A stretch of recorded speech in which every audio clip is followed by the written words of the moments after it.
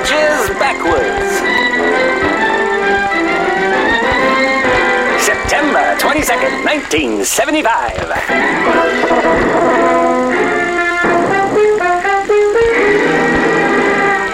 Mere weeks after Manson crazy, Lynette Squeaky Fromm tried to assassinate President Gerald Ford in Sacramento. Another woman, Sarah Jane Moore, tries to kill him in San Francisco. Ms. Moore's efforts are thwarted when her shot is deflected by passerby Oliver Sipple, who enjoys a brief moment of public heroism before he is outed in the press as a homosexual. A secret he's kept from his mother, who never speaks to him again.